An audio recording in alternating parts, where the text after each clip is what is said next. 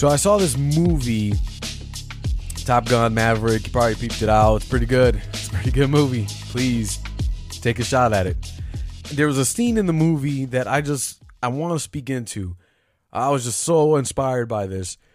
And not to just give you a full backstory, but I have to lay down some context here. Maverick, who's been in the Naval Aviation Department as a pilot, combat pilot for like 30 years at this point. If you've seen the first Top Gun movie, which is fantastic, you better watch it. Then you can understand, the history there. So he's been there, but he's been just a captain. He's distinguished. He's got medals. He's saved lives. He's fought. He's just been one of the best Top Gun pilots there has been in the movie, right? But a lot of the older heads are not just, they don't really like him. He's old school. He kind of, bends rules. He does his own thing. And for some reason, he's just not been promoted.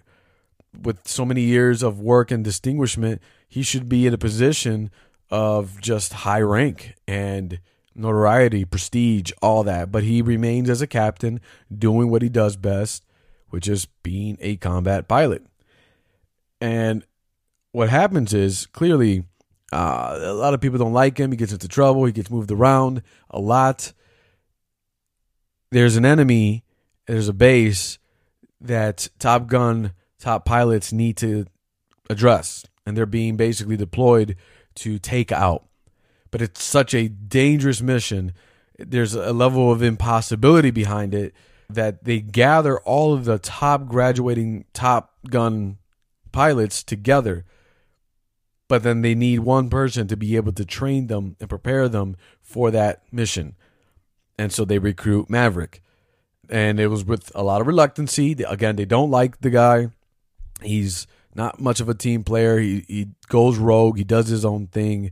And he just loves flying. That's really his whole shebang.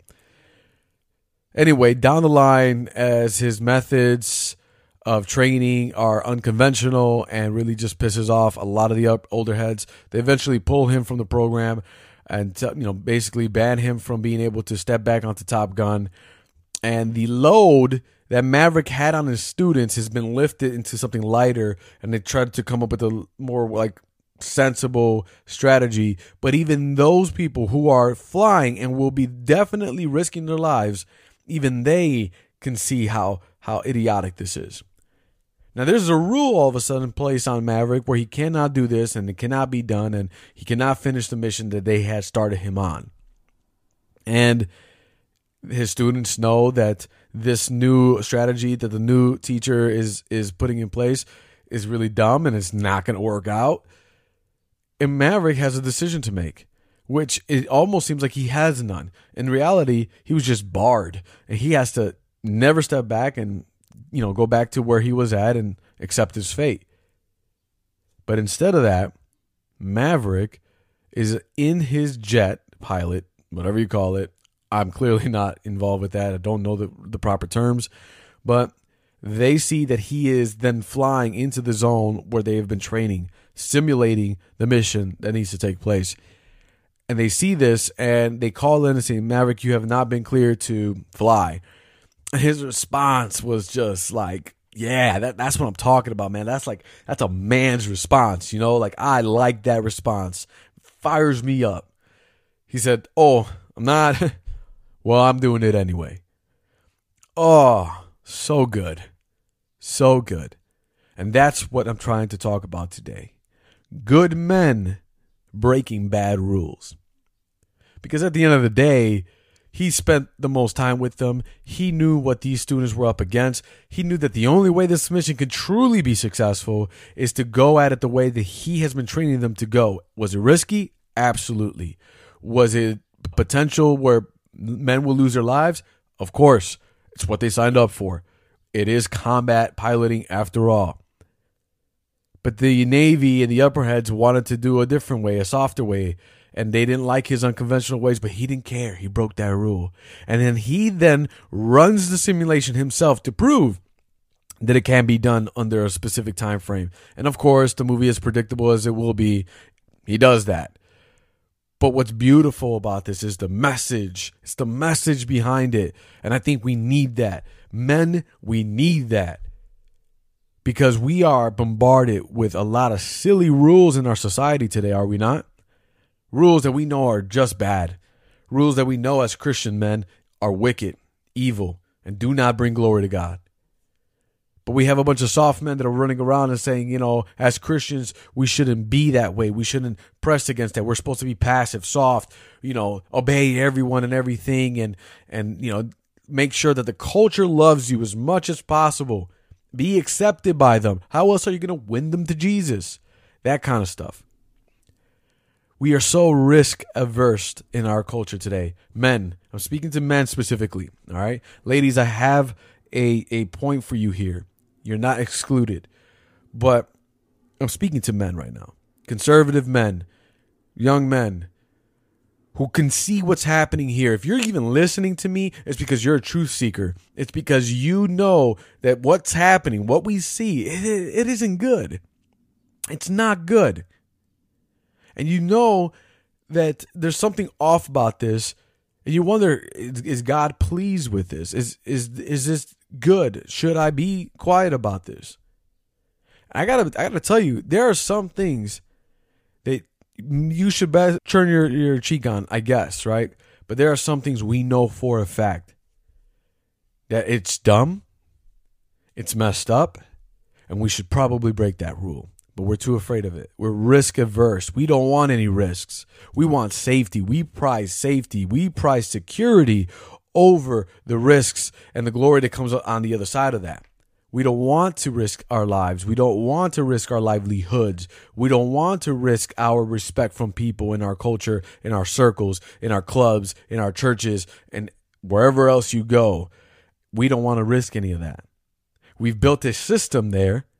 And yeah, it's mingling with pagans. Yeah, it's mingling with a bunch of heathen, wicked people in the world, but it's a system that works for me. It's my security blanket, and everyone loves me. And so with that, why rock the boat? Besides, that's not the Christian thing to do. Is it not? It isn't, huh? Okay. I'm talking about men, though, that need to recognize when there's a bad rule. So, for example, I'm thinking about Texas and what happened in Texas. I'm thinking about those police officers that were given the order to stand by for a whole hour while children were being shot inside and killed by a psychopath. And make no mistake about it, this kid was a psychopath. Not right. Mentally ill. Completely. Can we leave it at that? We'll leave it at that. And for a whole hour straight, parents screaming and pleading with the police officers to go in and stop this. Stop this. And they did not. I think it wasn't until a off-duty border patrol officer decides to run in and neutralize the enemy while taking a hit himself. And guess what? He was not risk averse. He was a risk taker. And he did get hit. He got shot. Yeah, that could happen. But what else do you expect when you sign up to be a cop? To put yourself literally in your job description in harm's way. Literally, that's your job. That's what you exist for. You are to go in there and do the things that other civilians don't want to do, but are willing to pay some tax dollars for, right? And nothing. Now, it's one thing to get an order that we know is dumb. It's a whole nother thing to be a person with a soul and just be able to stand by. How do you live with yourself? How do you live with yourself? Was there not one brave, courageous soul that knew that this was just wrong? And that this kid, this psychopath, needed to be stopped? Not one? It's because we are just so afraid. We are so risk averse. We don't want to break rules, even though they're evil, wicked, and dumb. Even though that they make no sense, they have no backing, no real data or science behind it. Not willing to protect what they have, to protect their money, to protect their income, their lifestyle, their societal acceptance, to protect all that. That's the problem with us in our culture today. That's why we have drag queen shows taking place, because the men have shut up. They've gone so feminized and softened, they won't say anything and they go along with it. Just as long as the Karens of the world are happy to have a brunch with them. That's where we're at. They're afraid to be called toxic in their masculinity. They're afraid to be called white privileged. They're afraid of all that. Afraid to be called bigoted. Racist, even, right? That's what they fear. And look, this is not just conservative people that are silent. These are Christians too, pastors too. When the churches were shut down and the governments of the world were threatening churches for opening up with fines and imprisonment, most bent the knee. Most did what they had to do in compliance. Never mind when the data actually started to come forth and the science actually started to make a little more sense of this whole coronavirus thing, and recognizing that yes, it was a novelty. It was bad, but what the data showed was more people with comorbidities and immunocompromising situations. They were obviously going to be affected with something that was different. But for the most part, healthy young individuals will be able to get it and even, pass it through and develop the immune system naturally to fight it off. That it was no less as strong as the flu was on a yearly basis. Most people were 99.6 or whatever percent survivable at that point, and indeed survived. Yes, people died. Yes, they did. Absolutely. But we shut down an entire economy, destroyed businesses, ruined the lives of children. Many have caused suicide down the line because of this situation. That cure for a virus became the virus in and of itself. And the virus wasn't nearly as strong.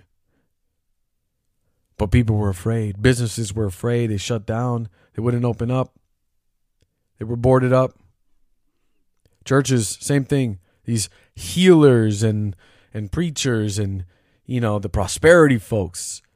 What happened to them? What happened to all their talk and prosperity talks and everything like that? What happened?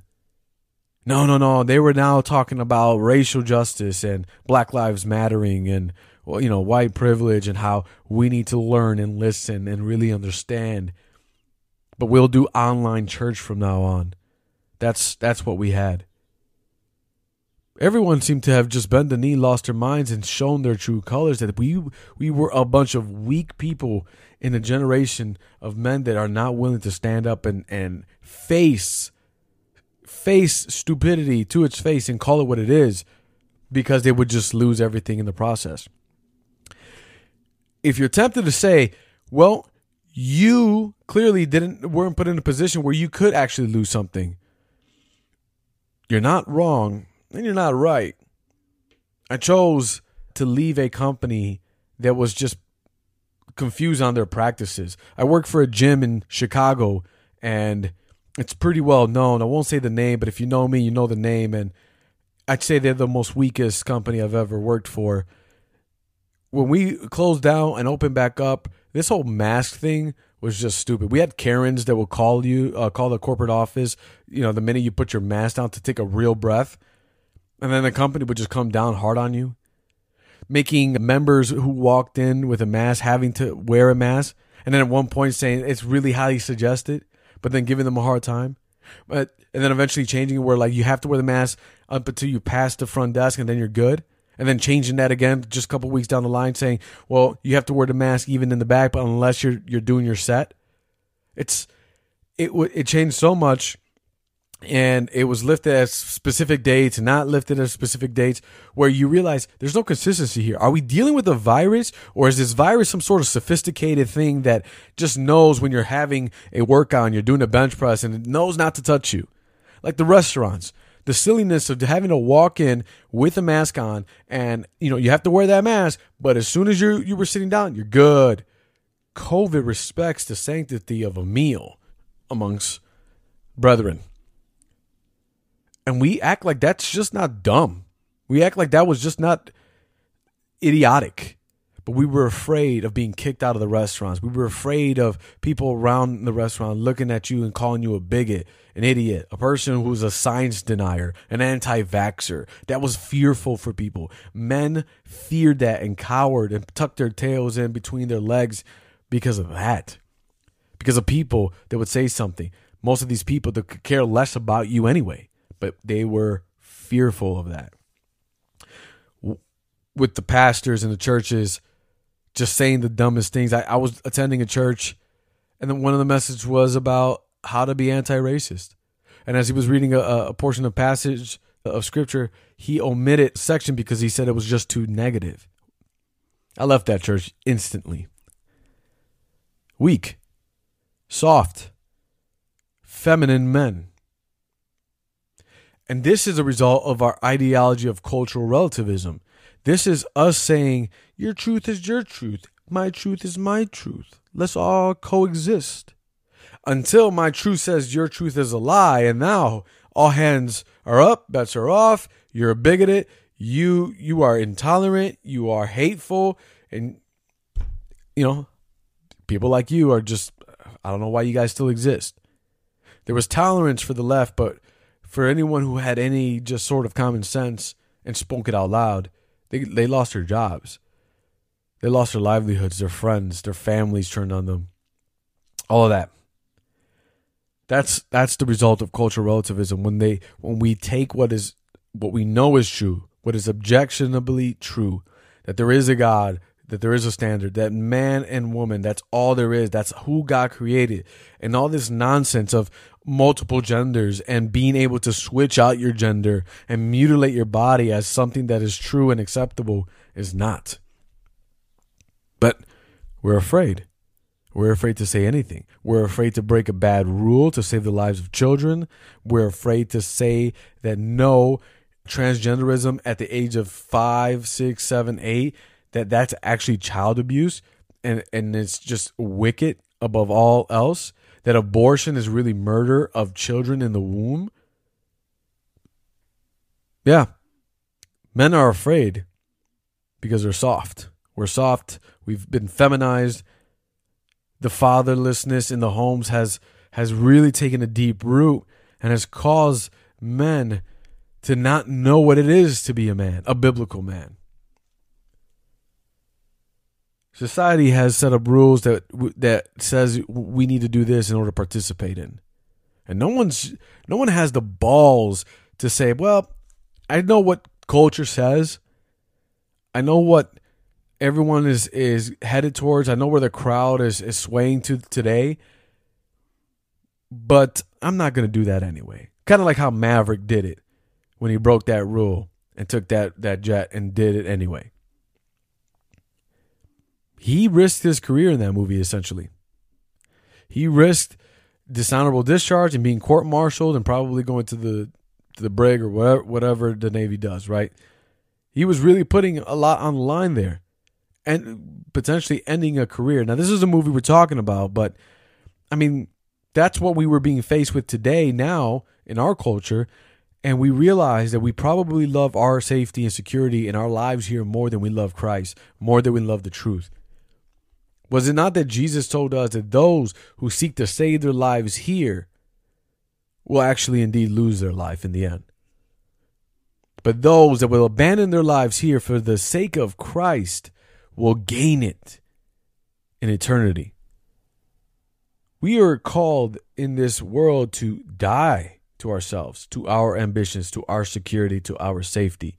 Jesus promised us that if they hated him, they would hate you. And somehow we're ignoring that. And we're also not saying out loud that we want love from people, that we want to be accepted from them, because that would admit that you are weak at this point. But you're definitely not adhering to what Christ told us, that the world will hate you, that we are not above our master, that if they persecuted him, they will persecute you. And the thing about persecution that Voddie Baucham said, I saw in a message I thought was fantastic, is persecution comes with a choice. Persecution, which is a form of suffering, is a suffering that you allow and choose to take. because you can end it in any second. All you have to do is comply. All you have to do is compromise. All you have to do is bend the knee. And that's it. Suffering stops. Persecution ends. And you're good. And that's the thing. We don't want to die. We don't want the persecution. We don't want the suffering. We want the glory. We want the eternity of life. We want the blessings. We want the healings. But we don't want what Christ said there will be. Suffering, trials, tribulation, persecution. All of that is promised. And here in Western society, in America, we don't know none of that. And we're so adverse to that. We grow up fighting that. That is not what we want to hear. We don't want to hear about pain and suffering and trials. We don't want to face the fact that we are going to die and that we are here for a limited time and that it might cut shorter than what is on your timetable, on your agenda, that it actually might not go past a specific age. We don't want to hear that. We don't want to hear that at all. It's foolishness, honestly, at the end of the day. And there's a weakness behind it. And this culture will decay furthermore if we don't stand up on the truth of Scripture, and proclaim it and take back what is rightfully ours. Proverbs 29:25 says, the fear of man lays a snare. The snare of is what? Well, your security, your safety, your income, your societal acceptance, all of that. That's the snare. You don't want to lose that. That's what's trapping you up. But it goes on to read, but whoever trusts in the Lord is safe. You want safety? You need to trust in the Lord. But you think safety means no pain. You think safety means no trials. You think safety means no problems. But that's the complete opposite. We are not at home here, guys, fellas. We are not at home here. This is the land of our affliction. We are of a people. We are been bought by Christ as his bride, the church. And one day this Christ of ours, who has redeemed you from your sin, will be returning for his bride. And you best be prepared. You're going to go through suffering. Nothing's always going to go your way. You might die from COVID in a year from now. I don't know. You have no control over that. I can't tell you how many people took the booster shot and the shots and stuff and still got COVID. I've taken none of it and haven't gotten any by the grace of God. Now, if it happens, it happens. And I might just overcome it like everybody else has overcome it about 99% of the time. If I don't, all good. You all will say, you see, he was wrong. But I will be with Christ in glory. Because tomorrow's not promised for anyone.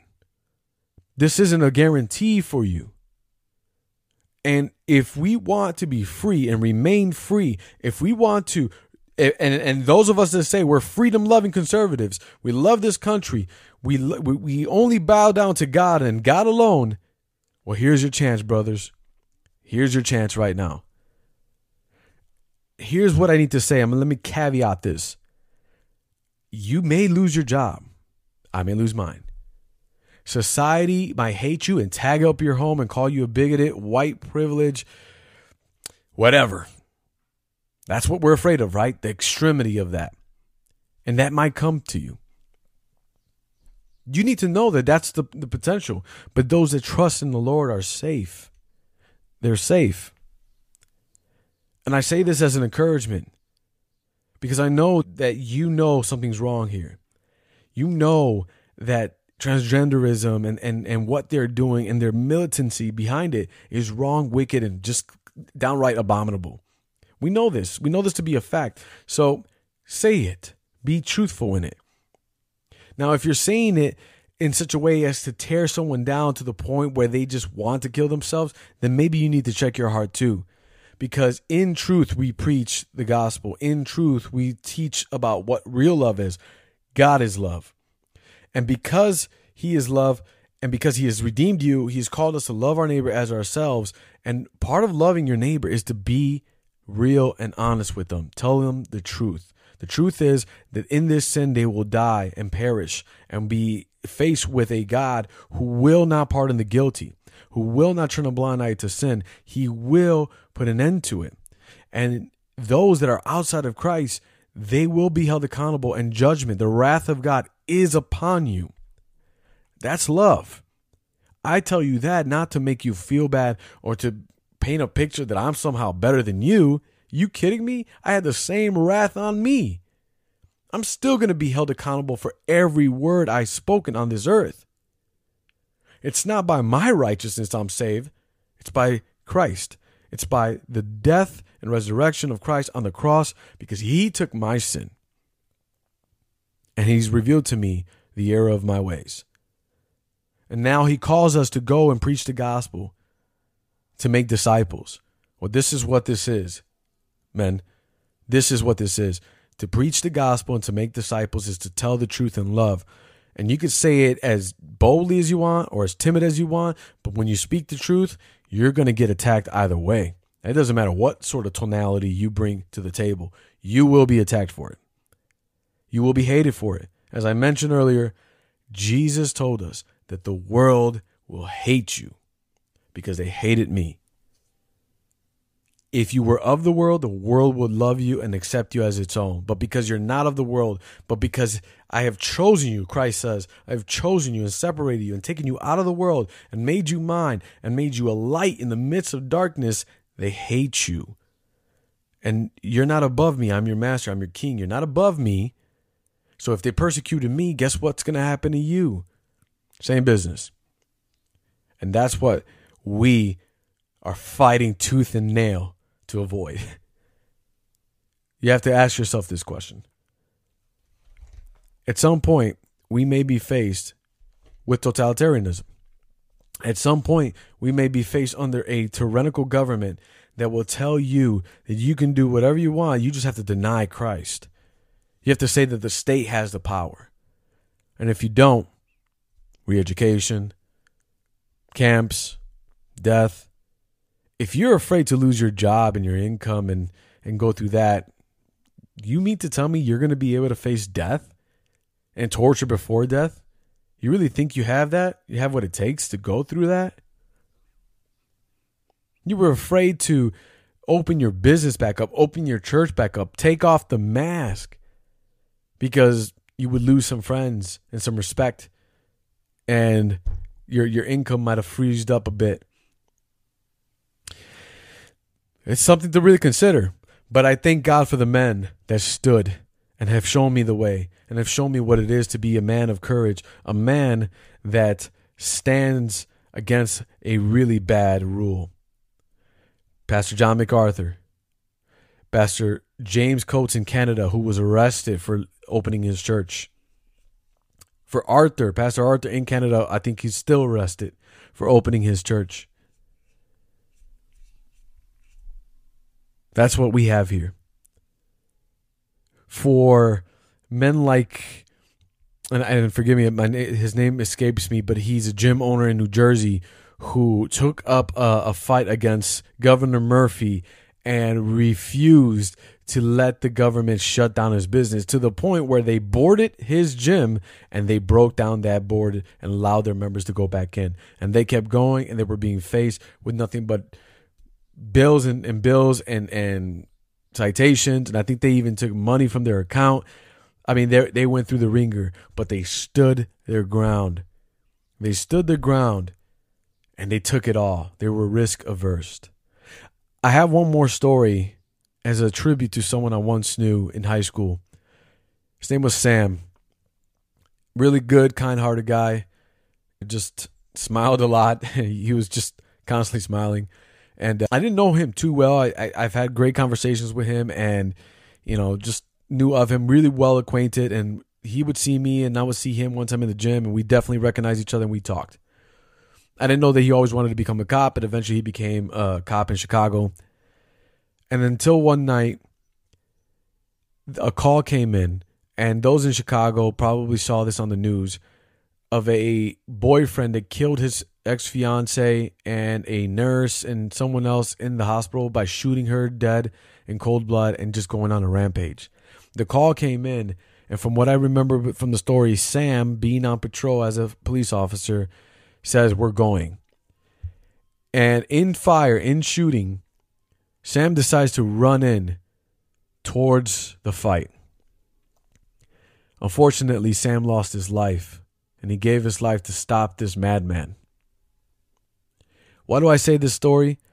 It's because that's the type of man I'm talking about.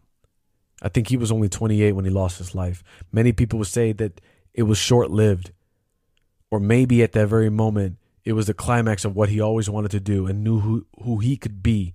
It was that moment where he can be an example to us today, what a real man does when the time is right. There is no guarantee of an easygoing life. Some of us are called to do something that will risk us entirely, even our lives. And there are only a few men that have the balls, I say it again, to go towards that risk, to go towards that fire, to go towards those bullets. Sam was that kind of man. Courageous, selfless, and willing to do what most wouldn't do. May he rest in peace. And may stories like his forever be imprinted on us as men. It's time to be courageous. This is not going to get any better, especially because they know that men have been weakened and won't stand up and fight against this insanity that we are dealing with. Ladies, I said I had something for you, and then with this I'll end. We can't do it without you.